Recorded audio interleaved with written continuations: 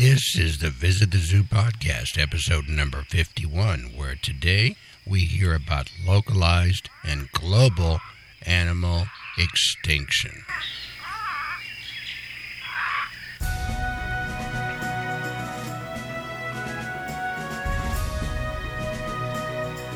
Hello and welcome everybody to another episode. This is episode number 51 of the Visit the Zoo podcast, and I am your host and author of the 12-book, 120 Animal Visit the Zoo series of Kindle books and print books and audiobooks, DVD, and of course this podcast, where we are just about ready to be hit by a small hurricane. We live in our studios are in southern Arizona. We're in the middle of the desert. We're in the Saguaro Desert, National Desert, east and west, home to coyotes and bobcats, tarantulas, scorpions, rattlesnakes, and even a mountain lion or two, and they've spotted some jaguars up in the mountains as well. We're going to be hit by Hurricane Rosa, I think the name is. It is currently southwest of us, and it's moving northeast. It's probably about 24 hours out, and it's a Category 1 hurricane with sustained winds of 75 and gusts up to 90. And who knows what's going to happen when we in the desert here get hit by a hurricane? I don't know. I would suspect that after it goes northeast and into the warm waters of the Pacific off the Baja California, it crosses over Baja, then back over the water again over the Gulf of California. It may pick up steam again before it hits us just south of us here, about 150 miles, and crosses the shoreline and moves into the Arizona desert. So, should be quite interesting. We hope that you check out our two websites, by the way, at Zoo Animals, and that's plural, zooanimals.info, and our new merchandise site at Zoozwear.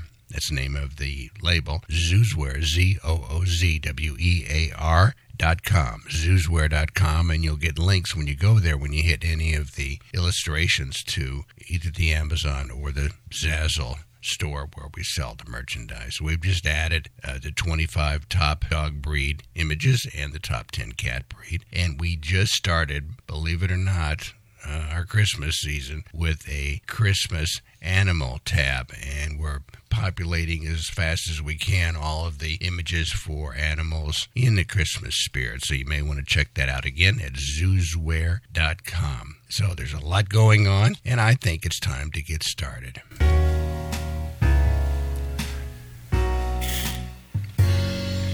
Now, usually we will have a news story here, and we are going to have a news story, but I'm going to incorporate that with the animal description segment, so we're going to mix things up a little bit today. So what we'll do is we'll just jump right to the mystery animal sound, and let me play that for you, and after the description, I'll tell you a little bit about this animal.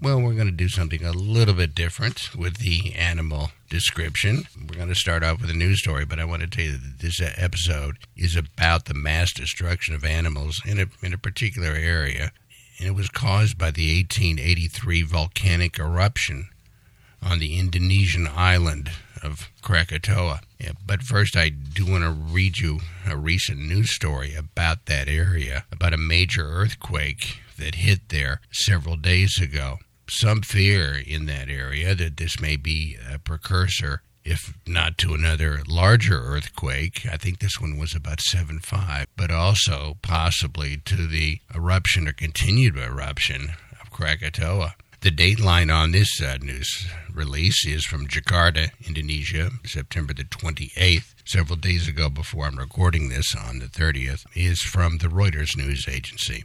A major 7.7 magnitude quake struck off the Indonesian island of Sulawesi on Friday, prompting a tsunami alert hours after a milder earthquake hit that same area. Indonesia's meteorology agency issued an early tsunami warning for people in Central Sulawesi and West Sulawesi provinces, asking people to evacuate to higher ground. The U.S. Geological Survey put the magnitude of the second quake at a strong 7.5, after first saying it was a 7.7. The earlier earthquake destroyed some houses, killing one person and injuring at least 10. A series of earthquakes in July and August killed nearly 500 people on the holiday island of Lombok, hundreds of kilometers southwest of Sulawesi. Indonesia sits on the Pacific Ring of Fire and is regularly hit by earthquakes. By the way, I just got the updated count, the fatality count from this earthquake. Like I said, I'm recording this on Sunday the 30th, 4:31 p.m. here local time. And the current death count from this earthquake, as of this episode record date, is 830. 830 and rising. They still have not gotten to several cities and towns and villages on the water. So we should probably pay attention to see what happens. So that is the latest news story on what's happening on that recent earthquake.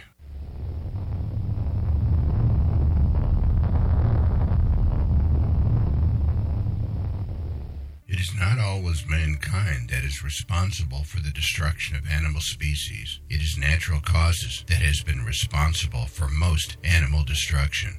Natural calamities have certainly taken their toll on a majority of Earth's species. Dinosaurs first appeared on Earth about 200 million years ago.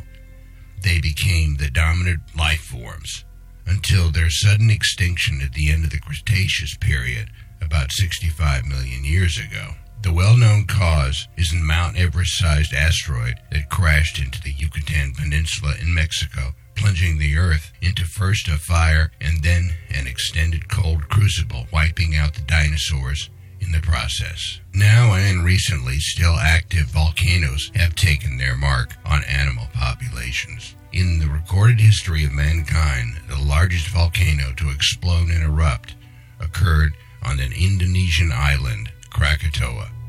Books, movies, documentaries, and scientific studies have been ongoing since that eruption on August the 26th, 1883. First indication that this deadly volcano was about to blow occurred on May the 22nd, 1883, when a nearby German naval ship saw a cloud emanating from the volcanic peak of Krakatoa. A latticework of lightning was embedded in the rising cloud, accompanied with showers of yellow ash. The cloud dissipated but returned again in June and July of that same year, 1883. A series of ever more powerful earthquakes began to shake that area of Indonesia. Indonesia sits squarely on top of the Pacific Ring of Fire that produces tectonic movement, earthquakes, volcanoes around the perimeter of the Pacific Ocean. There were 4 great explosions at Krakatoa that began at 5:30 a.m. on the morning of August the 26th, 1883. The explosion had the equivalence of 1,000 nuclear bombs. The main eruption began at 1:06 p.m. It threw volcanic debris, gas, and steam 50 miles into the atmosphere. The 4th and final explosion eruption ripped apart the island and destroyed the towering 6,500-foot tall volcanic peak. The sound wave from that blast circled the Earth 7 times. The sound of the explosion was heard thousands of miles away, some reports coming in from the United States. Reports of red sky sunsets occurred for over 4 years. And when the pyroclastic flow roared down the flanks of the volcanic cone and spread out at a speed of 200 miles per hour, a wall of gas and incinerating debris, it took out every plant, animal, insect, spore,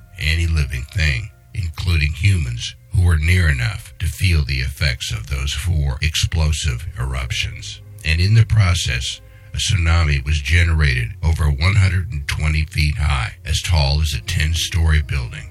In the end, over 36,000 people were killed, 31,000 from the tsunami and 5,000 were evaporated by the volcanic pyroclastic flow. Still not as many as were killed in the 2004 earthquake in Sumatra, Indonesia. That earthquake registered 9.1. Then and there, over 230,000 people were killed in that human, plant, and animal disaster. A total of 120,000 of that number were located in Indonesia alone. A total of 13 countries were affected in 2004. And in the wake of the disaster at Krakatoa, only a small stump of nearby Rakata Island was left. And since 1883, a new island has been building from the sea. It is called Anak Krakatoa, or Child of Krakatoa.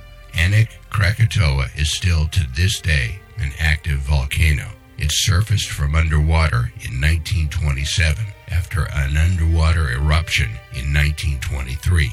Anak continues to grow larger and larger, almost 15 feet per year. In 1884, the only sign of life detected on nearby Rakata Island was one microscopic spider that somehow survived. One spider. That was in 1884.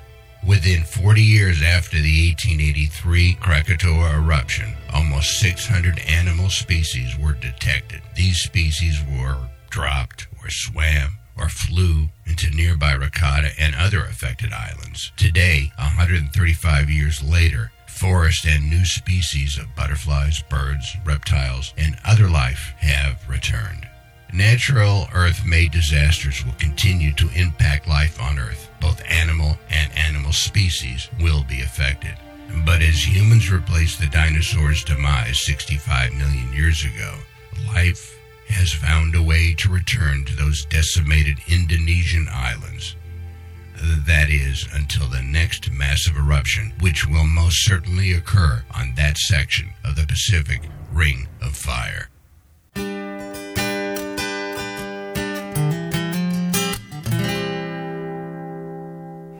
And that's a little bit about Krakatoa. All right, let's go back to our animal sound. Let's see if you guessed what this animal is. Let me play it again for you.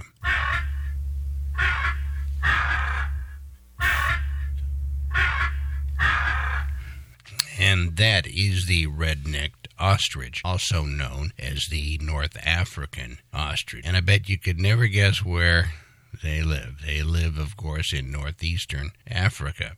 They are the largest living bird on Earth. They run very fast, up to 45 miles per hour. They have powerful long legs, beautiful feathers, and they can weigh, the red-necked ostrich, almost 340 pounds. Their neck is a pinkish red, and they, like I said, they are widespread across western and northeastern Africa. Recently, though, their numbers have dropped drastically, and they are considered critically endangered. They eat mostly plants, and they live in groups of anywhere from 5 to 50 individuals. They stand about 5 to 6 feet tall, and they live 40 to 45 years. The common ostrich, a cousin, of course, are found in zoos and in captivity around the world. And that's a little bit about the ostrich.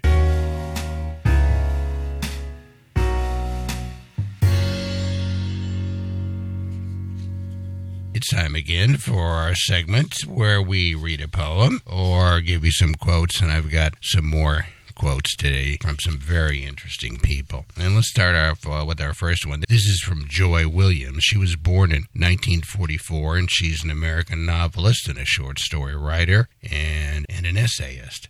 For centuries, some poets, have tried to give voice to the animals, and some readers, have felt empathy and sorrow. If animals did have voices and they could speak with the tongues of angels, at the very least with the tongues of angels, they would be unable to save themselves from us.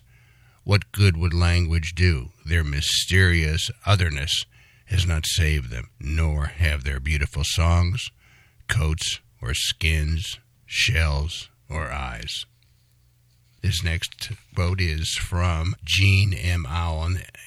Her last name is spelled A-U-E-L. She was born in 1936, and she is a well-known writer who wrote the book and then turned into a movie called The Clan of the Cave Bear, and she concentrates on prehistoric Europe in her novels. The other mammoths were as protective of the dying as they were of newborns, and they gathered around trying to make the fallen one get up. When all was over, they buried the dead ancestor under piles of dirt, grass, leaves, or snow. Mammoths were even known to bury other dead animals, including humans. His next quote is from Tom Regan, Regan. He was born in 1938 and he died in 2017. He was an American philosopher who specialized in animal rights theory. Because we have viewed other animals through the myopic lens of our self-importance, we have misperceived who and what they are. Because we have repeated our ignorance one to the other, we have mistaken it for knowledge. And this last quote for today was written by Charles Darwin, a name should sound familiar, who was born in 1809. He died in 1882. And, of course, he is a world-renowned English naturalist, geologist, and biologist, and he is most known for his evolution theory. Besides love and sympathy, animals exhibit other qualities connected with social instincts, which in us would be called moral. And those are our quotes for today.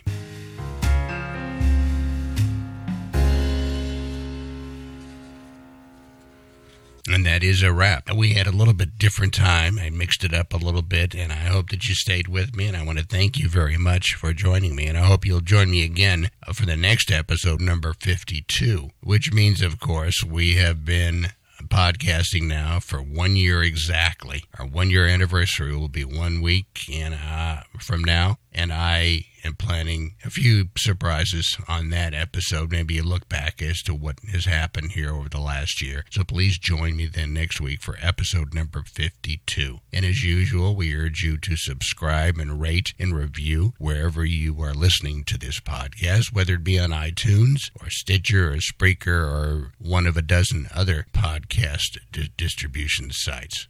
Please check our two websites at Zoo Animals, that's plural, zooanimals.info, which is our main site, and our brand new zoozwear.com merchandise site. It's spelled ZOOZWEAR. And I continue to populate that website with new designs, and every single design that you see, all you have to do is just click on the design, and it'll take you right to the description page, whether that's on Amazon or on Zazzle. Last week I put up the top 25 dog breed images and also the 10 top cat images and also the wildlife images from all of the photographs that we've taken for Visit the Zoo. And in the last couple of days I added a new tab for Christmas animals. So if you want to give some Christmas gift or wear some Christmas swag, shirts, t-shirts, hoodies, or a sweatshirt, why don't you go to zoozwear.com, ZOOZWEAR. I want to thank you again for joining me and hope you join us again next week for the 1 year anniversary show of Visit the Zoo. Bye for now.